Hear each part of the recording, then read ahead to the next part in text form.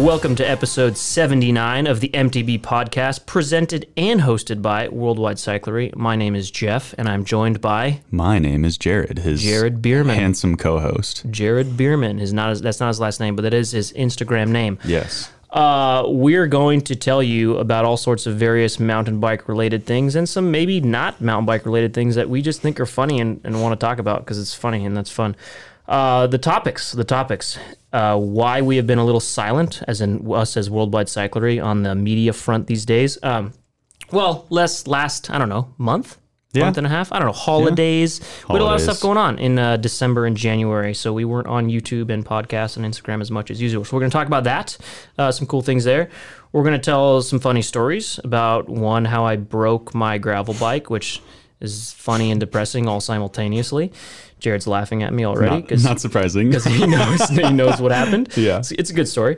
We're going to talk about some 2021 bike industry predictions. We're going to talk about a couple new products, little interesting things there. Answer some listener questions around suspension platforms and when to upgrade your somewhat old bike, and what we are riding right now. Mm-hmm. So, yeah, plenty of things to talk about. Plenty. Let's get into it. Let's do it. Sound effect. Radio silence. We have been a little bit quiet on media since, December, and mostly that's because we have been very busy. We moved, so where most of all the Worldwide Cyclery content is filmed and recorded is predominantly in our California location. We have a location in Nevada and Pennsylvania as well, but California location is where this is being recorded and where all the YouTube videos get done for the most part. And we moved shops. Our lease ended on our last building at the end of December, so we were busy as ever moving desks and bikes and bike racks and tools and everything. I don't know, everything. What did you move? Oh, pretty much everything except for the toilets. I mean, it's a hassle. I mean, I think everyone's moved and it's a challenge, let alone a challenge of moving a whole building of people's stuff and bikes. So yeah, we weren't on the media front as much, but the new store is basically 98% of the way done now, and it's pretty rad. Do you like it, Jared? I love it. Yeah, it's massive improvement. Everything from the front door. The front door. To the back door. You're right, the front door is nice. Yeah, the front door is nice. Mm-hmm. I like it. We now have a sort of dedicated room for recording podcasts and filming YouTube videos, and it's got panels all over it. You can see it right now if you're watching this on the MTB Podcast YouTube channel. You can check it out. Same exact podcast is on YouTube if you prefer to watch rather than listen on your favorite platform. And why wouldn't you? I mean, look at these guys. Yeah. Look at us. Look at us right now. Look at us. Adam, the one of the mans behind the cameras, is just looking at us like, "What are you guys doing?" Shaking his head. But yeah, you'll start to see a different look and feel to our YouTube videos coming up here because we got some fancy new lights and some fancy little sound panels, and yeah, it's all good stuff. We're excited for that.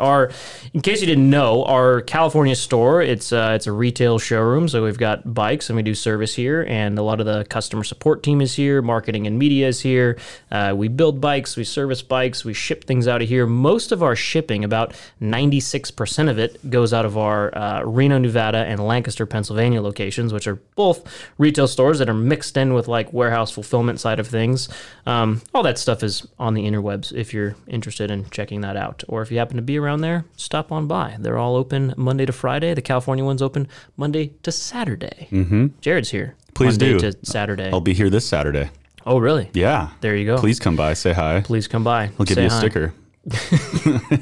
No, that is an incentive if I've ever heard it. Yeah, so there you go. That's kind of why we've been a little bit quiet. It's a good upgrade for us. We're excited. Check out the Google machine, Worldwide Cyclery, California, if you want to see some pictures of the new shop. And yeah, expect to see more stuff there. We will hop back on more podcasts and YouTube videos soon enough here.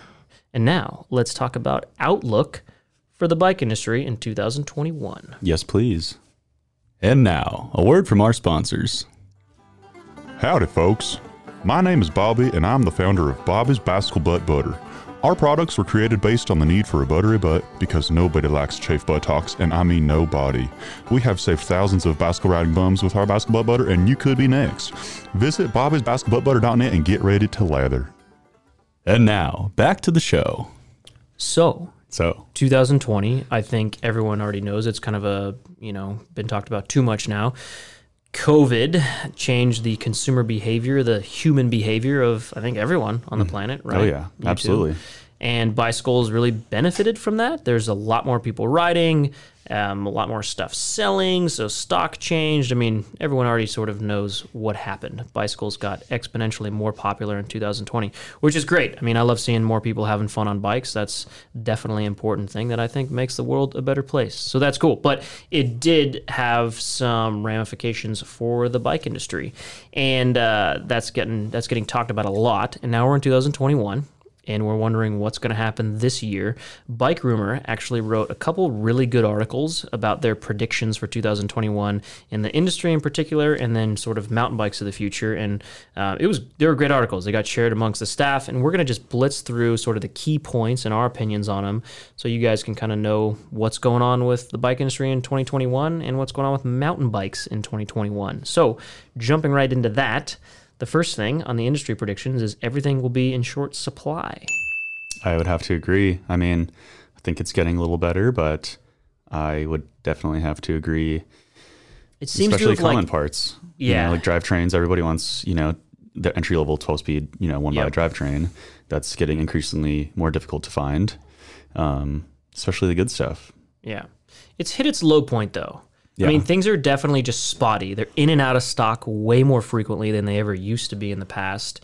But they come in, they come out, but it's kind of like, I think it's hit its low point, and it's not like just continually to go downhill. It's kind of like plateaued at sort of like, it's low. It's not like it was in 2019 and years past. Totally. So things are in scarce supply. So yeah, I agree. That's definitely a good one. I think everyone who's riding and in the industry has experienced that to some extent right now. And even just our own catalog on Worldwide Cyclery is, I think it's like 40% out of stock or 45% right now. It's been fluctuating around there, which it's tough. I think every single retailer is in that same boat and brand. It's just a challenging environment to get product because it sells so fast, and it's also harder to manufacture it because there's a lot of manufacturing going on and not enough capacity for all of it. So imagine toilet paper. What happened with that? That's basically what happened with bicycles and bicycle parts. Absolutely. So yeah, good prediction on there. Next one, only a few new models will launch. What do you think? I am not 100% sure if I agree with this. I think that some models will launch, as planned, but will you be able to get them? Doubtful. Like we just saw the new Forbidden Long Travel, the Dreadnought, I believe it's called. Yep. And, they have frame-only kits, but they're waiting. There's going to be a few months before they can actually roll out complete bikes. So stuff like that, they are launching new models, but complete bikes. Yeah, I think a lot of these bikes and frames are being engineered and planned typically like 3+ years before they actually are seen by the public eye. Yeah. So, yeah, I think, I don't know, that is a tough one. I think maybe people will launch stuff and then there'll just be like limited availability on different build kits and things like that. So, yeah, it'll be interesting. I don't know if anyone's going to not launch a bike they were planning on launching, and they were probably planning on launching something in 2021 way before 2020, right? So I don't know. We'll see. I mean, yes, no, situational, big brands, small brands, everyone's in a different situation there, but it's probably a good prediction. Next up, we might not see new brands launch either. So the theory there is that it's just so hard to be a startup mountain bike brand, as whether you're making frames or parts or anything. Yeah, that makes sense. For sure could see that. Challenging situation going on. The vast majority of the stuff in the bicycle industry is made in Asia, and the factories over there are just overwhelmed and backlogged and at max capacity. So, yep, I definitely agree with that. Yeah, unless you're doing everything in-house, you're owning your own machinery and everything like that. I mean, yeah, and that's the next prediction, right? So even domestically made parts are going to be hard to get. Yeah, and they've got a wolf tooth pictured there. So yeah, true. I mean, hard to get, long lead times. Everybody just has to hang in there and be patient, and it's just going to take longer to get everything, it seems like. Yep. We sell quite a bit of wolf tooth. They make some amazing stuff, all CNC USA made, and they haven't been, I don't know, you would know better than I would. What is their like stock levels like on their like dropper? They make an amazing dropper remote, my favorite one. Yeah, definitely, like everything before early COVID, it was really hard to get that. Yeah. Really hard to get their dropper remotes and stuff like that.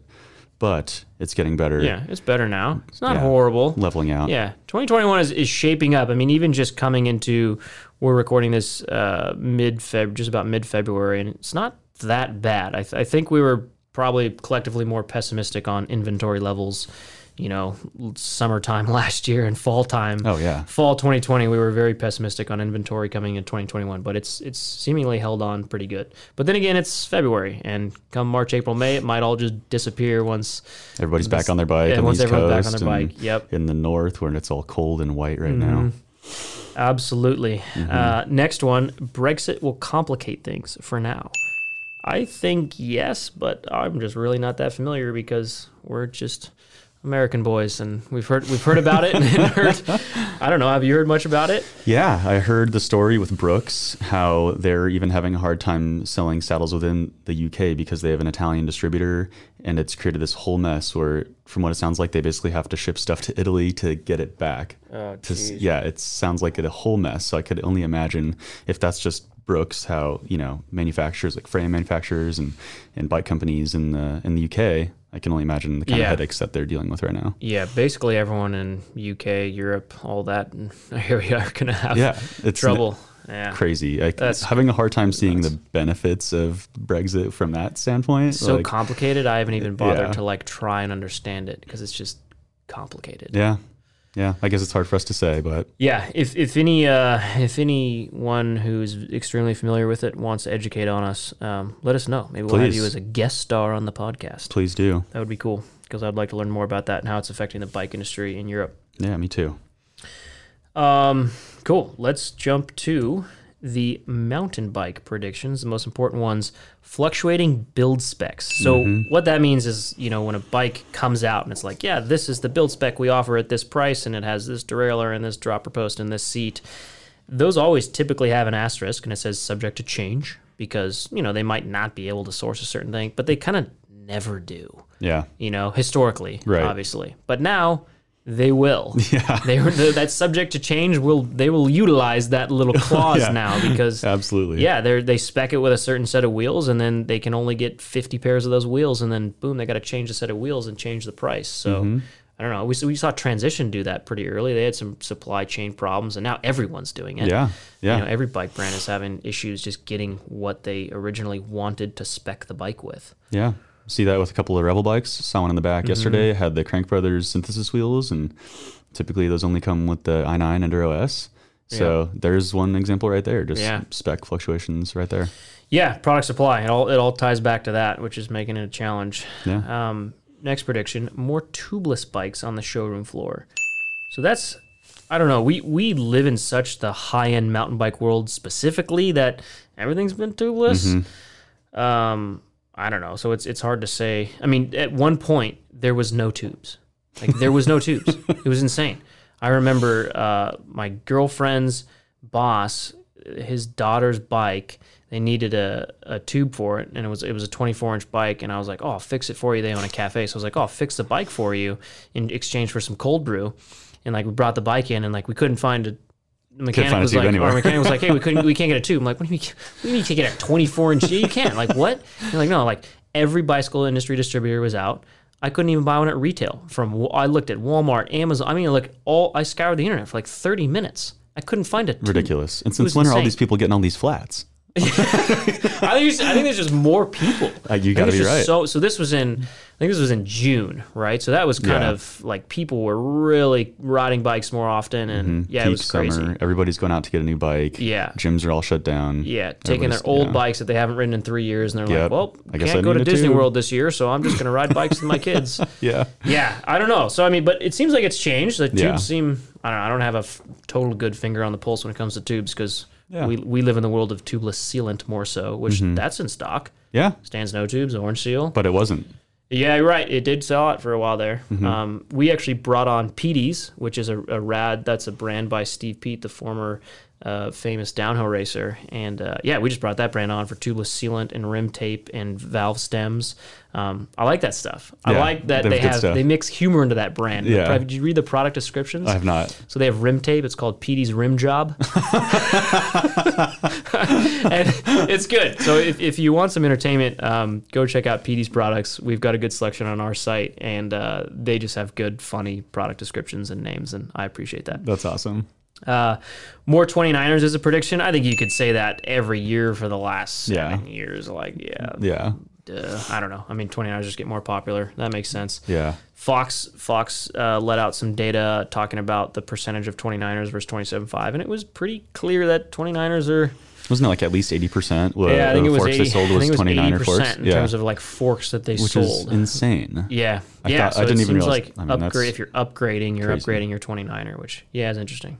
So, yeah, I mean, I agree with that. Continued geometry evolution.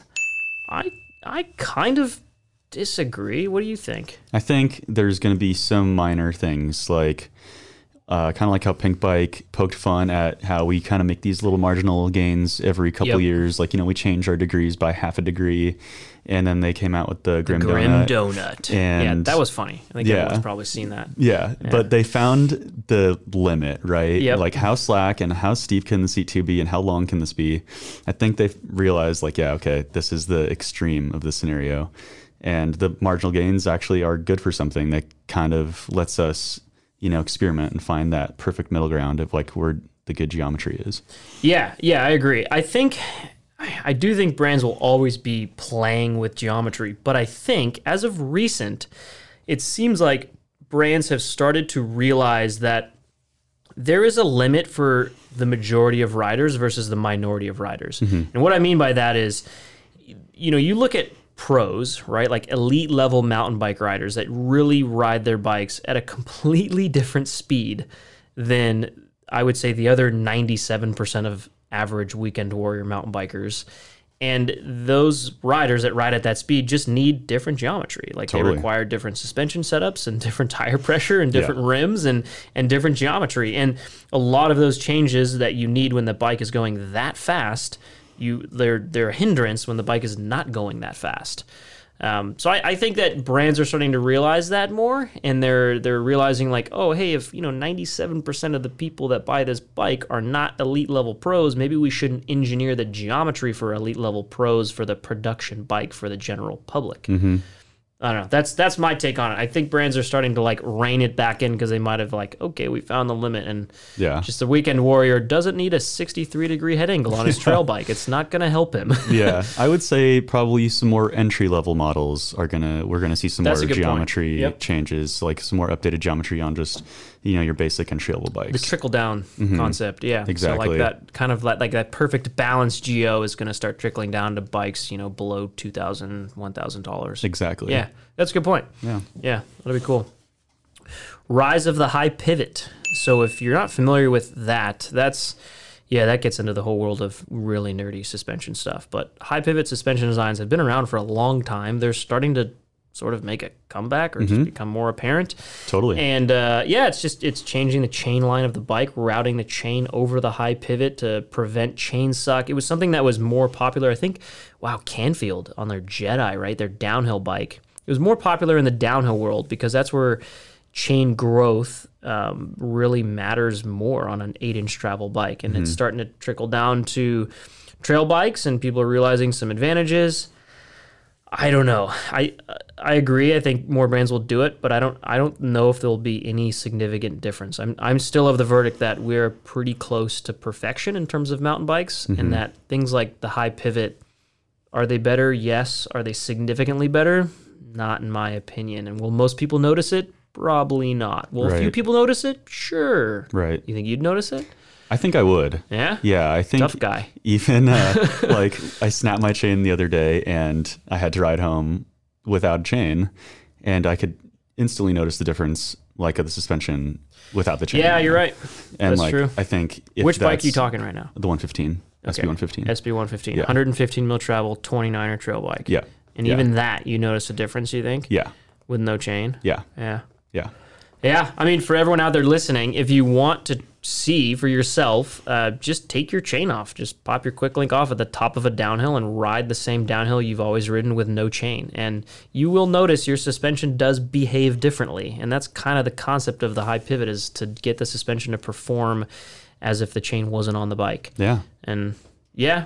I think it's pretty sweet. I mean, definitely it's pretty cool not having any other noise aside from the, Yeah, I mean, the silence part is cool. Yeah, that is totally. That is true. But yeah, it was, it is what it is. But yeah, I thought it was pretty cool noticing that. Yeah. Give it a try. Yeah. Listeners. Let us know how it goes. Let us know how it goes. Yeah, actually, if anyone does that, please tell us if you notice a difference. I'm really curious. Next up, more room for accessories. This is referring to basically like water bottle style mounts on various different places, like the top tube and the upper part of the down tube. Yeah, I totally agree. I see like more specialized bikes. SWAT.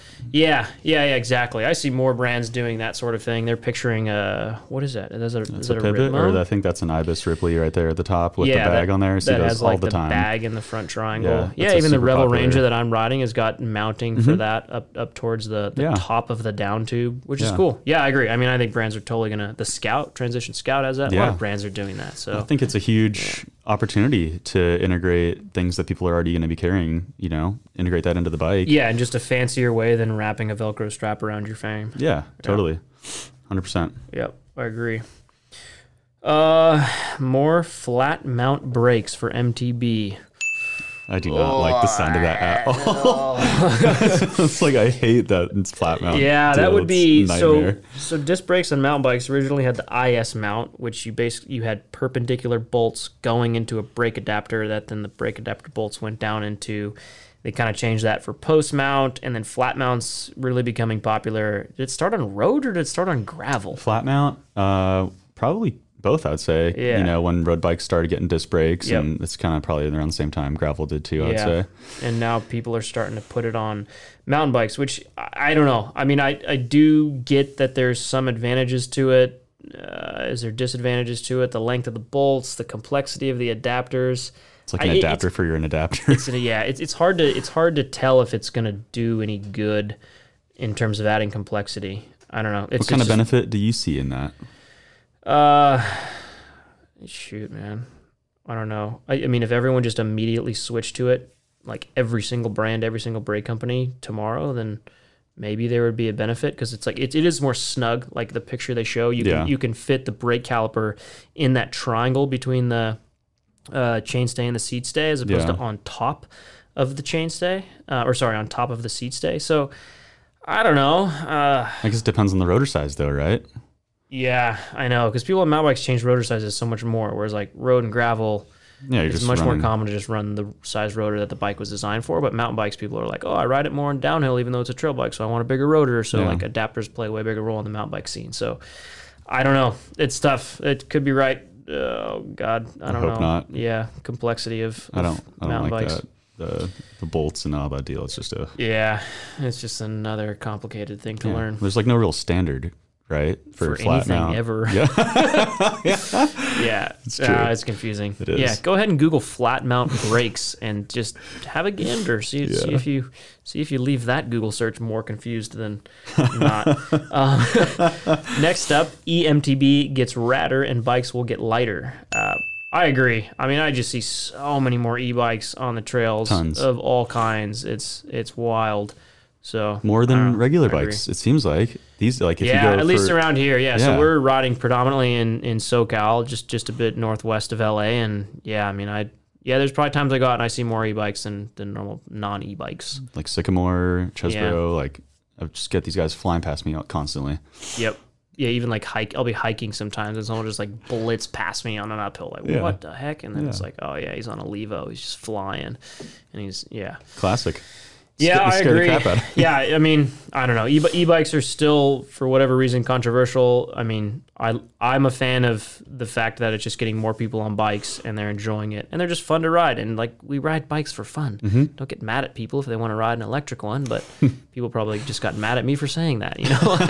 I don't know. It's going to be like what it reminds me of the whole 29er thing, when 29ers started becoming a thing. Yeah. And everyone was, there was just this huge faction of diehard mountain bikers that were like, "Oh, they're stupid, 26 for life." There still are those guys. Wagon wheels. Yeah, but they're a really small percentage. Less, yeah. It started out as like 40% of people just were haters on 29, and now it's like 0.4% of people. Yeah. I think e-bikes might end up being the same thing, but I don't know. We'll see. Yeah, it's like until you try it, right? It's like don't knock it till you try it. That's how I feel about it. Yeah. Yeah, I agree. Yeah, I totally agree. That's what I tell people. And at the same time, it's like, it's just bikes. Like, some are electric, some are not, some are for roads, some are for just ride a bike and have fun. Don't get heated about it. Exactly. So, but yeah, as far as that prediction goes, I agree. I mean, you're already seeing that in the last, 12 months. E-bikes just continue to get nicer looking and lighter and more efficient in every way. So, I don't know. Yeah, I agree with that prediction. I agree too. Yep. There you go. There is your 2021 bike industry and mountain bike predictions. And now I'm going to tell a fancy little story after this sound effect. You're trying to get fit, stay lean, and be amazing on the bike, ride harder, and have a six-pack of steel? Come on down to Scotty's Squats and Squirts. It's a new gym in South Bend, Oregon. We're also offering online courses on scottysquatsandsquirts.gov. Get fit, ride harder, and be amazing. And now, back to the show. Story time. Story time. So we decided to tell some more personal stories on this podcast. Ones that in particular maybe include bicycles, because that's, basically any stories we have usually do. So my story is how I broke my gravel frame, my carbon Salsa Cutthroat gravel bike. Your frame? The frame. Oh, I didn't hear about this. I broke the frame. And your story is, don't give it away, just give the snippet of it. What's your story? It just has to do with the cleanse. Okay. Okay, so my story.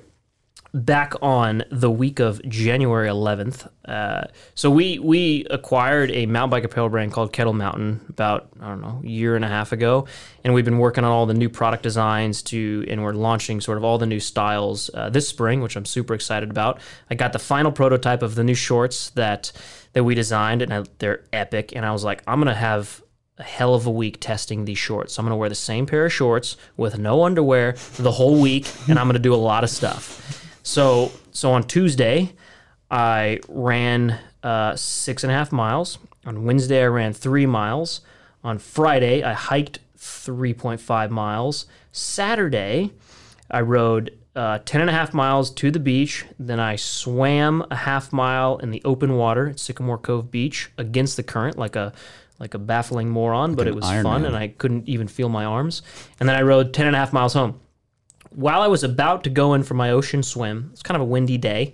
I'd ridden my Salsa Cutthroat. It's supposed to be like an adventure bike. They created it for like the Tour Divide, right? Mm-hmm. It's like they call it a drop bar mountain bike. I don't know. It's pretty rad. Salsa makes a lot of really unique, like very focused adventure bikes. Very cool. The Cutthroat is the one I have, and it's supposed to have drop bars, but I put flat bars on it and a dropper post because I'm a mountain biker and I cannot ride drop bars. Sorry. I love that thing. Super fun for little rides like that. And so as I'm getting ready to go for my swim, I lean my bike up, left crank on a rock, and I'm taking my shirt off, getting ready for the swim.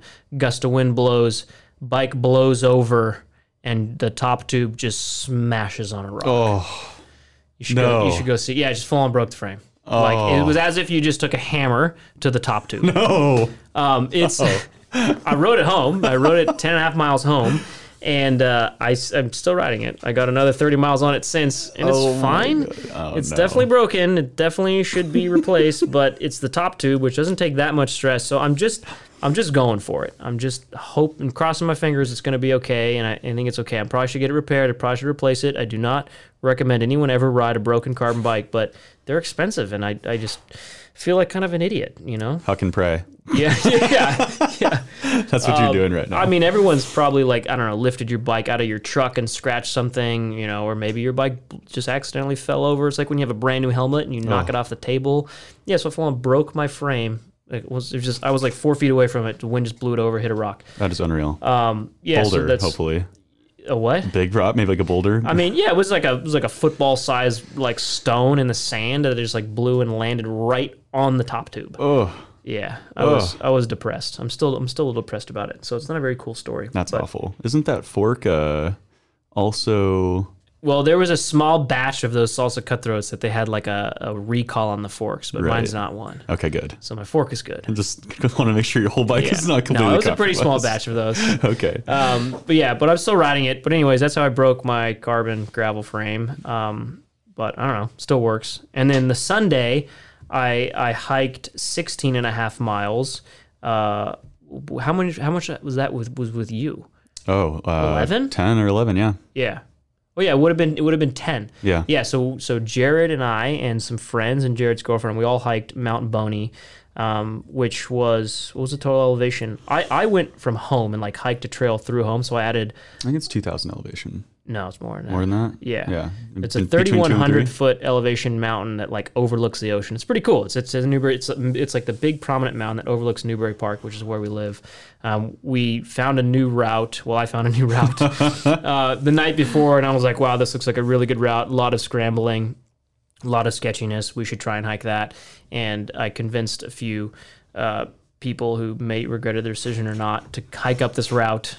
Did a lot of rock scrambling, a lot of sketchy climbing stuff, and it was good. Did you have fun? It was a blast, yeah. I would like to get some better shoes next time, but yeah.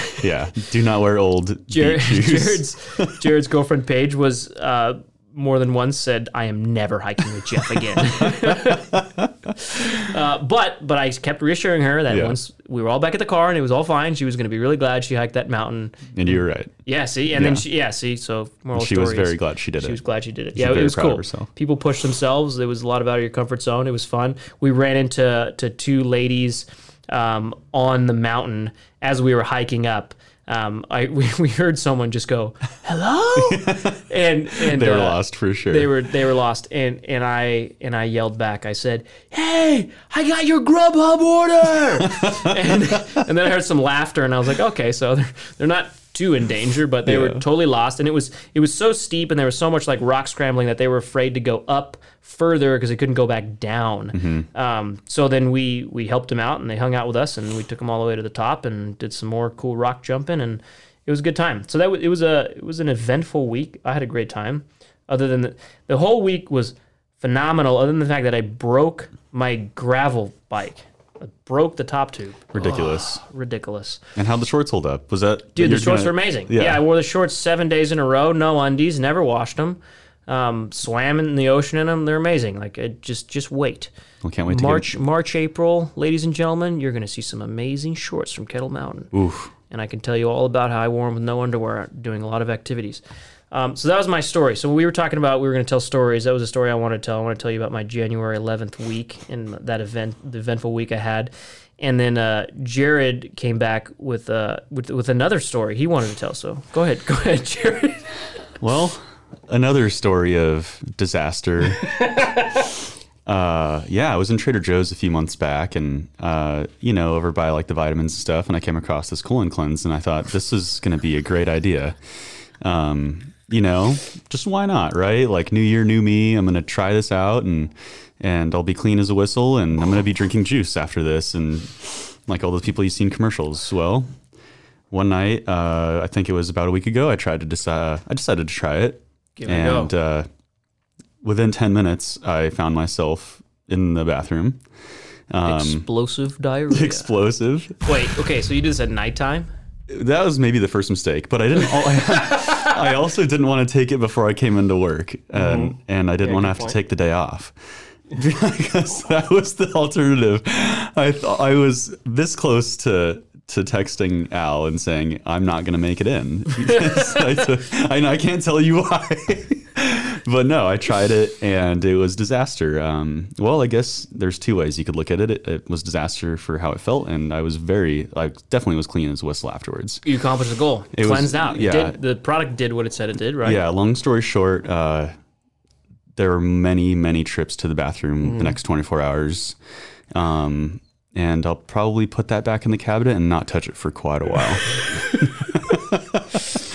Well, there you go. You're listening to the Mountain Bike Podcast by Worldwide Cyclery, and you probably didn't think you were going to hear that, but that's the Worldwide Cyclery way. So, and if you're looking for an effective colon cleanse, Trader Joe's has a really good one. Yeah.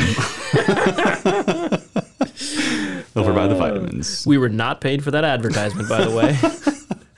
All right, let's take a quick break. and by break I mean cool sound effect, and then we'll jump into some new products and then listener questions. And Jared and I are going to do the sound effects. Ready? 1, 2.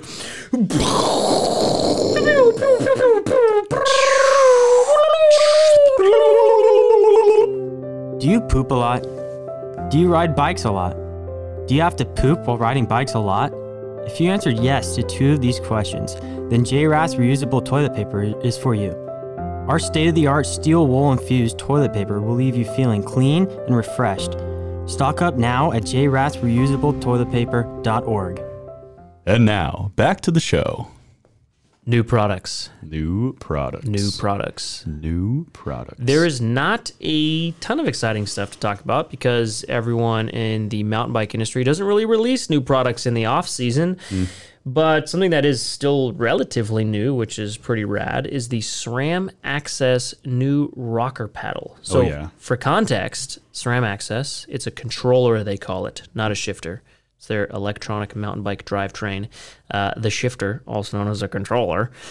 The original paddle was, I don't know, I didn't really like it. I thought it was not that ergonomic. What did you think? Yeah, I mean, definitely required a little extra effort to get into the gear you want. It was just a very different shape than the traditional shifter. Right. Yeah. And took a little getting used to. It took a little getting used to. Yep. Yeah, I agree. So SRAM listened to the consumer feedback, which that's what they said, I would assume, most of them, and they engineered a fancy new one that is much more familiar feeling to the existing regular mechanical SRAM mountain bike shifters. And I think it's much better. It's $25 upgrade, so that's pretty cool. Much better. What do you think? I like it a lot, actually. Why? I had the chance to install one on my girlfriend's dad's SB130 lunch ride with an Axis upgrade kit, and super easy to install, which is awesome. And yeah, there's definitely an ergonomic improvement. There's that little wing that comes off to the right-hand side, and it just gives you a really nice place to put your thumb like you would with a regular shifter. Yep. And, you know, it's no surprise it's one of our best-selling products last couple months. I mean, as soon as it was announced and we listed it for sale, it just flew off the shelves. Oh, yeah. So clearly, like, a lot of people wanted a different shaped paddle for that Access shifter. Totally. So yeah, I'm going to be interested to see if they come out with something similar for the Axis Reverb. Although I don't think, that's right. Yep. You know, I don't know if people are complaining so much about that. Yeah, that one's not, because that's a single button. It's not like there's an up and down. So that one works pretty good, actually. It is what it is, yeah. But I like that one too. Yep. But yeah, overall, I think it's a huge improvement. I really like it, and it's just, super nice and easy to shift gears on it now. Yeah, that's cool. Yeah, I mean, I guess the moral story there is it was just cool to see SRAM listen to all the consumer feedback on their premium electronic mountain bike drivetrain controller and engineer a new paddle that just worked really good and worked better. And obviously a lot of people wanted it because they sold like crazy as soon as they came out. So I don't know. I respect SRAM for doing that, especially because if you have one, it's only a $25 upgrade, which is pretty cool. So there you go. That's that. That's something that's still relatively new and interesting and exciting if you've got an Access controller. The other cool thing, I guess I don't honestly know how new this is, but it's new to us, Bird Spokes, B-E-R-D. And we're not going to go too deep into this because this is some hardcore bike nerdage. And to be honest, the #1 bike nerd in Worldwide Cyclery is Mr. Liam Woods. And he is super occupied with various other work-related things right now. Just that's what's going on. So he'll be on next podcast episode. But to touch on Bird Spokes, B-E-R-D, they are, what are they? Well, let me tell you, Bird Spokes, they basically look like a string that is a spoke. Yeah, and it's like they a are flexible canvas string looking bendy spoke. Yes. How that makes sense, I don't know. They are made from an advanced polymer called ultra-high molecular weight polyethylene. And it has 12 times the strength to weight ratio of steel, and it floats on water. It's pretty cool. They look very cool. It is cool. Yeah, we saw them, we heard about them, and we got in touch with them to test some wheels. And it's cool. Like, it's really interesting when you see an innovative, unusual product like that. And I'm personally kind of a weight weenie. I still care about my bike being light, which most people don't. Jared, do you? To an extent, I guess it depends on the bike. Not as bad as me. Yeah, I mean, I want my, cross-country bike to be lighter. But my enduro bike, I don't really care. I mean, it's a tank, so I want it to be able to smash everything. Yep.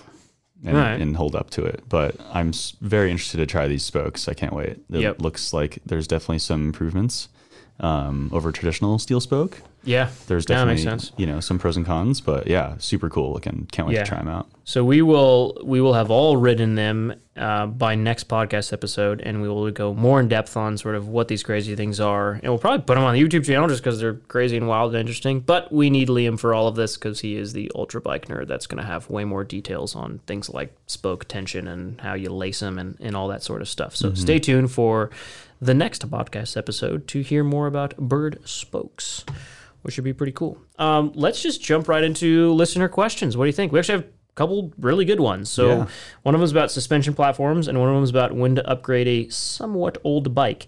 These are really lengthy questions, so we're going to kind of shorten them up a little bit. But thank you for everyone who sends in questions. We will try and get to the best ones and always answer them in the podcast. You're always welcome to email questions to podcast@worldwidecyclery.com. You can also just hit the MTB podcast website and just drop a question in there as well. So, audience questions. The first one, basically, the question is around, it says, I know, Jeff and Liam are riding Revels. I'm curious what you guys think about the descending capabilities on both the Rail and the Rascal. So the Rail is Revel Bikes 27.5, what is it, 165 mil travel in the rear, right? 170 in the front. 27.5-inch wheels. And then the Rascal is the 130 in the back, 140 in the front, 29-inch wheeled bikes. And the gentleman says he's coming from a YT Jeffsy. He's curious. He wishes Revel had a 150 mil travel 29er. We all do. I'm sure they're working on that. Revel's a fairly new brand. They're out of Carbondale, Colorado. It's a brand we took on not too long ago, basically right after they launched, and they're making some really good bikes. And where this question kind of goes is, he was curious about, comparing it to the YT Jeffsy and about the CBF suspension design. So CBF, which is the Canfield Balance Formula, it's the patented suspension platform that Revel Bikes uses. And he's kind of curious on how well it works descending, and then also how it might compare to something like the YT Jeffsy. So it's, there's a lot to unpack in that question because it does get super nerdy. So Adam and I actually went to Revel in, when was that, Adam? August 2019? Yeah, almost a couple years ago. Yeah, August 2019, I think we went there, and we went to Yeti, we went to Revel, and then we went to SRAM's Colorado Springs location, all in like the course of 4 days. A really cool trip. But while we were there, we filmed a video with Chris Canfield himself, which is the main engineer at Canfield Brothers. So Chris Canfield was the main dude who engineered CBF. He was actually at the Revel Bikes headquarters while we were there in Carbondale, and we made a whole video all about the suspension platform. So if you really want to nerd out on suspension platforms, check out that video. Just put in Revel Bikes CBF into YouTube and you'll find it. Suspension platforms, I don't know, it's an interesting thing. I feel like I do get a lot of questions, friends, and just, people hit me up and ask me about that. And it's, because Yeti has a really unique suspension platform. Everyone kind of does. Some people have more than another. And I think, I kind of put them into two buckets. You have sort of those patented ones like Dave Weagle's and CBF.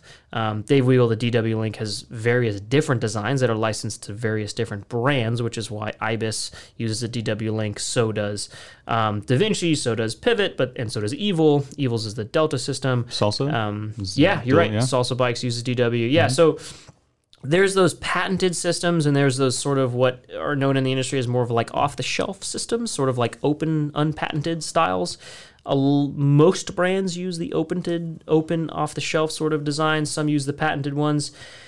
Is there a significant difference? Ooh, it's a very tough question because it does kind of depend on who you are, how much travel the bike has, and really how perceptive you are of that suspension platform when you're on it. And then there's like a million other variables, like your tires, your wheels, your actual fork and rear shock, and how you tune them. So I don't know. I mean, Jared, you talk to a lot more general mountain bikers than I do. Like, what do you think? What's the like of all the people you talk to on a daily basis on the phone, through emails, in our retail store? Like, what do you feel like when in terms if you were to give like a ballpark of like, the most people I talk to who are mountain bikers, do you think they're super perceptive to like actually, if they were somehow blindfolded, could tell a difference between a patented suspension platform and not, and a Delta versus a IBIS DW version versus a CBF? Could they? Yeah, I mean, that's a really good question. If you could tell, I mean, I would say it depends on the rider and the type of riding you're doing mostly, right? And like, you probably won't notice these differences if you're just going out for a pedal on like a nice casual single track. But when you're like really getting into the gnarliest, or like when you're pushing it to the limits, that's I think when you start faster you're going, and the more travel the bike has is when kind of anyone's going to be more perceptive to the suspension platform and just the bike in general, right? Totally. Yeah, I think it absolutely depends on how much you're pushing it and just what you're putting the bike through. Like if you're just, like I said, cruising on a single track versus like pushing it and sending drops and super technical rock gardens and jumping and stuff like that, that's all the bike's gonna react differently with different suspension designs. So the average rider, probably not. If you're, like I said, just doing casual riding, but if you're really sending it and just gone rowdy stuff, I think that's when you definitely notice the difference. Yeah, I agree. I mean, I think my take on that is that of all the years I've been in the bike industry, I think the vast majority of riders that are weekend warriors probably won't even notice like the difference between one suspension platform to the other. They probably benefit more from just having good quality suspension and having it tuned correctly. Totally. That's going to make the biggest difference, right? Like if you have good quality suspension and it's tuned correctly for your weight, your bike, your riding style, and the terrain you're on, I think that's going to make the biggest difference. I don't think it's worth getting, although like all the bike brands might want to make you feel like it is, I don't think it's really worth getting like super nerdy into the different suspension platforms. Yeah.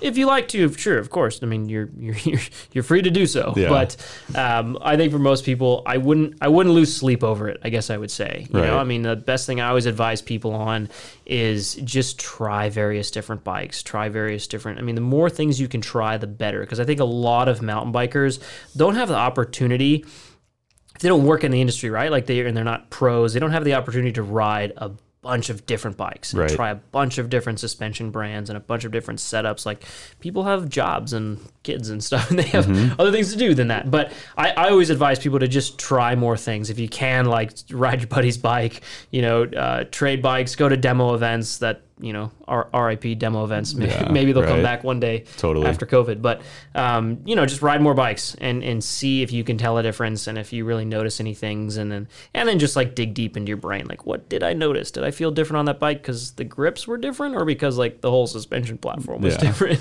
I think one thing that most people probably would notice like right off the bat is anti-squat.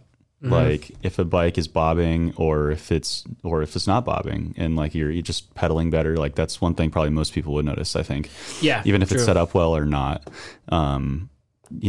Just immediately that's one thing that's pretty easy to notice. Yeah, I agree. I mean, how a bike pedal, like how a full suspension mountain bike pedals and how efficient it feels and how bobby it feels. Yeah, that's huge. Definitely is huge. But yeah, I mean, if you're really curious on that, watch the video we made about Revel's CBF suspension platform.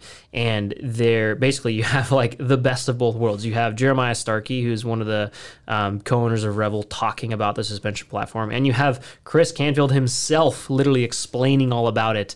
And yeah, I'm really proud of that video. I think we did a good job on it. I think there's a lot of suspension nerd info in it when it comes to anti-squat and like what these engineers and bike designers are really trying to pull out of the kinematics of the suspension platform, which is like unbelievably more complicated than it probably should be, but like it's just the utmost bike nerdage. So it's cool. And there's plenty of other good videos. I mean, just type in Dave Weigel and start learning about him and watching him on various YouTube videos that he's featured in, because he's one of the gurus of suspension platform designs as well. So, but rascal a rail if you have one bike to do it all. That's what he's saying.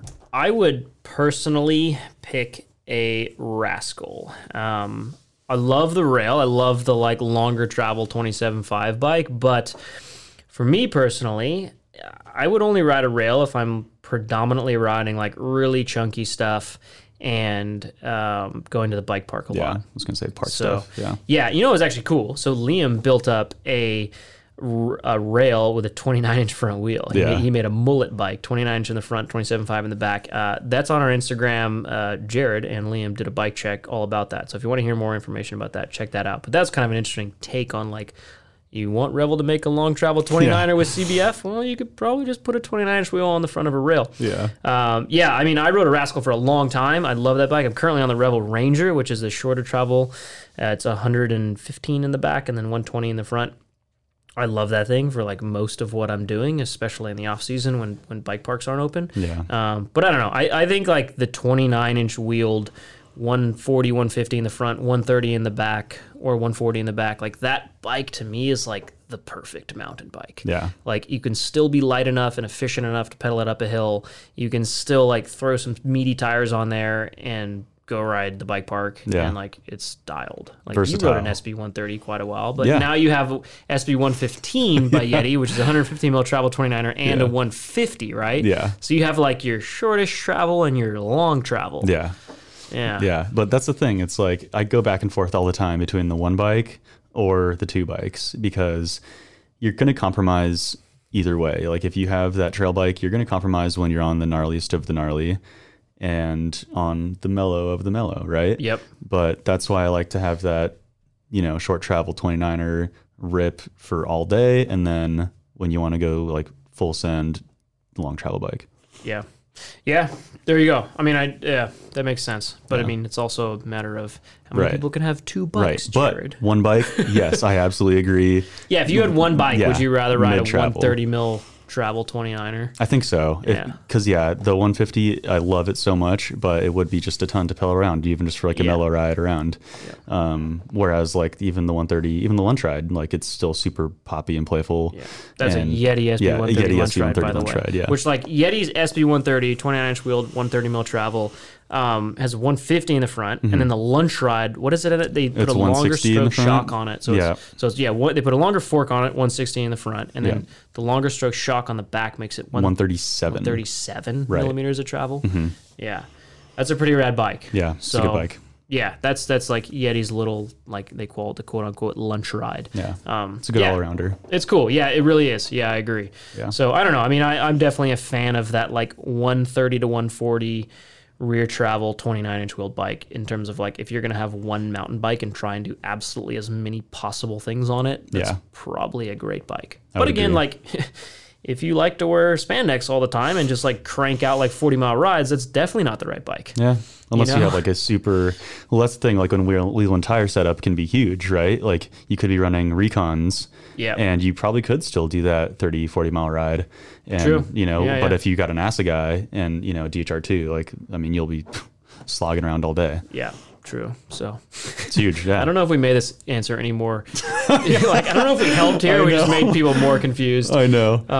Yeah, I don't know. There it is. Interpret that however you want. Hopefully there was Yeah. something in there that was of value that didn't make the bike purchasing process any more confusing. Yeah. But yeah, at the end of the day, that 130-ish travel 29er I think is probably the best do-it-all mountain bike. Yeah.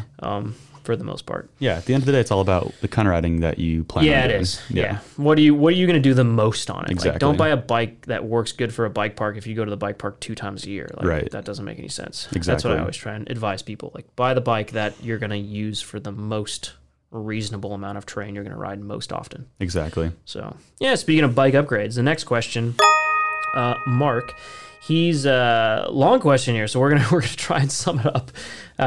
Basically, he's kind of curious. He says he's not unhappy with his main ride, which is his stump jumper comp from 2014, but he was a little bit more budget conscious back then when he picked it out. And it sounds like a lot has changed on forks, shocks, geometry, etc. since then, since 2014. I would agree, but we'll get into that in a second. So yeah, he's saying, my question is, reasonably, should someone upgrade a bike and how different and noticeable would it feel? In various other options. And then he also kind of touches on how it's, there's a big shortage in bikes in general that are available. And, we talked about that earlier, and that's true. So it's hard to like demo and test ride a bunch of various different cool bikes. So it is tough. So, okay, I'll start on this one. I think that full suspension mountain bikes kind of peaked out in terms of performance, of the components and the suspension and the geo and all of that in 2017. I think they've gotten better since then, for sure, but I don't think they've changed that much. So here's what I'm saying. The average 2017 model year full suspension mountain bike versus the 2020, 2021 bike, they're not that much different. Not that much. There's definitely some changes, but not that much. When you go back 2014 to 2017, there's some like pretty major changes. Yeah. You know, some like seriously valuable components and things like 1x12 and reliable dropper posts and, you know, better geo. Like there's been some significant changes from 2014 to 2017. That's kind of like the last big revolutionary years in terms of mountain bike, you know, geo and component and performance changes. So yeah, I mean, that's my thought on it. What do you agree? Disagree? What do you think? Yeah, I mean, I think there's been some changes, right, like in geo and in component wise, but you're right, it's more of a refinement, probably. And you're right, when you look back at a bike from 2014, or when I'm on the phone with somebody and you're like, yeah, I got a 2014, and I'm like, okay, probably have a lot you need to upgrade to get to modern standard, which is a bummer for people. You know, people with high-end bikes spend a good amount of money back then on their bike, and they're like, well, it hasn't been that long. And I'm like, well, it's a long time in the mountain bike world. So you're going to have to overhaul your drivetrain and, you know, your suspension and your dropper posts, everything. Yeah, internally routed dropper posts. Your wheel standards. You have non-boost and non-boost. It's like boost hubs, when you get to that hubs. point, it's a nightmare. Yeah. And then, it's pretty tough to continuously upgrade a 2014 bike. Yeah. Where it would probably make more sense to just kind of keep it as is, keep it as a backup bike. I don't know. Or sell it and upgrade it. Get something upgraded. Sell it, get something that, you know, is still a solid bike that you can upgrade in the future. But yeah, definitely if I was at that point, I would consider a new bike, you know, base level, entry level, high quality new bike. Yeah. Yeah. So, I mean, I think the advice there is like, if you have a 2014 bike, I think it's time to like start test riding some 2020, 2021 bikes and you'll notice a significant difference in performance across the board and reliability, geometry, all sorts of changes. If you have a 2017 or 2018 bike, if you're not like dying to just get the latest and greatest, then like just ride it out or upgrade it. And you could upgrade it fine because you've probably got the latest standards. Not that many quote unquote standards, which is a ridiculous word to say in the bike industry because you can't call it a standard if it changes every other year, but they do. They as in the bike industry people, I don't know. I guess we're part of that problem now. But if you have a 2017, 2018 bike, you can probably just like continuously upgrade that thing and you're dialed. Yeah. You know, whereas if you have a 2014, I would advise, like, if you're really itching to get something new and different, try out a new 2020 model bike, and you'll probably see for yourself it's pretty significantly different. If you're on a 2017, 2018 bike and you ride a 2020 bike, you'll probably be like, I don't know, it seems the same. Yeah, pretty similar. So it hasn't changed too much. Yeah. So hopefully that helps some of you ladies and gentlemen out there that are itching to buy a new bike. But also, word of advice, please be patient.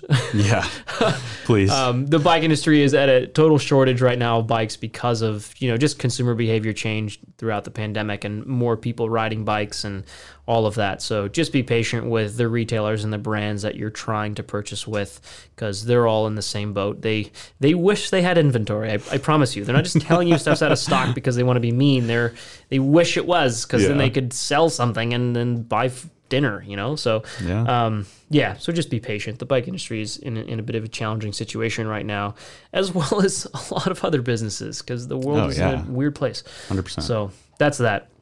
I think that's it. I think last we should just quickly touch on what we're riding, which we already talked about. I'm riding my gravel bike with a broken top tube. I'm wearing the new Kettle Mountain Virtue shorts, which will be released in March, and they're amazing. I've tested them thoroughly, I told you earlier.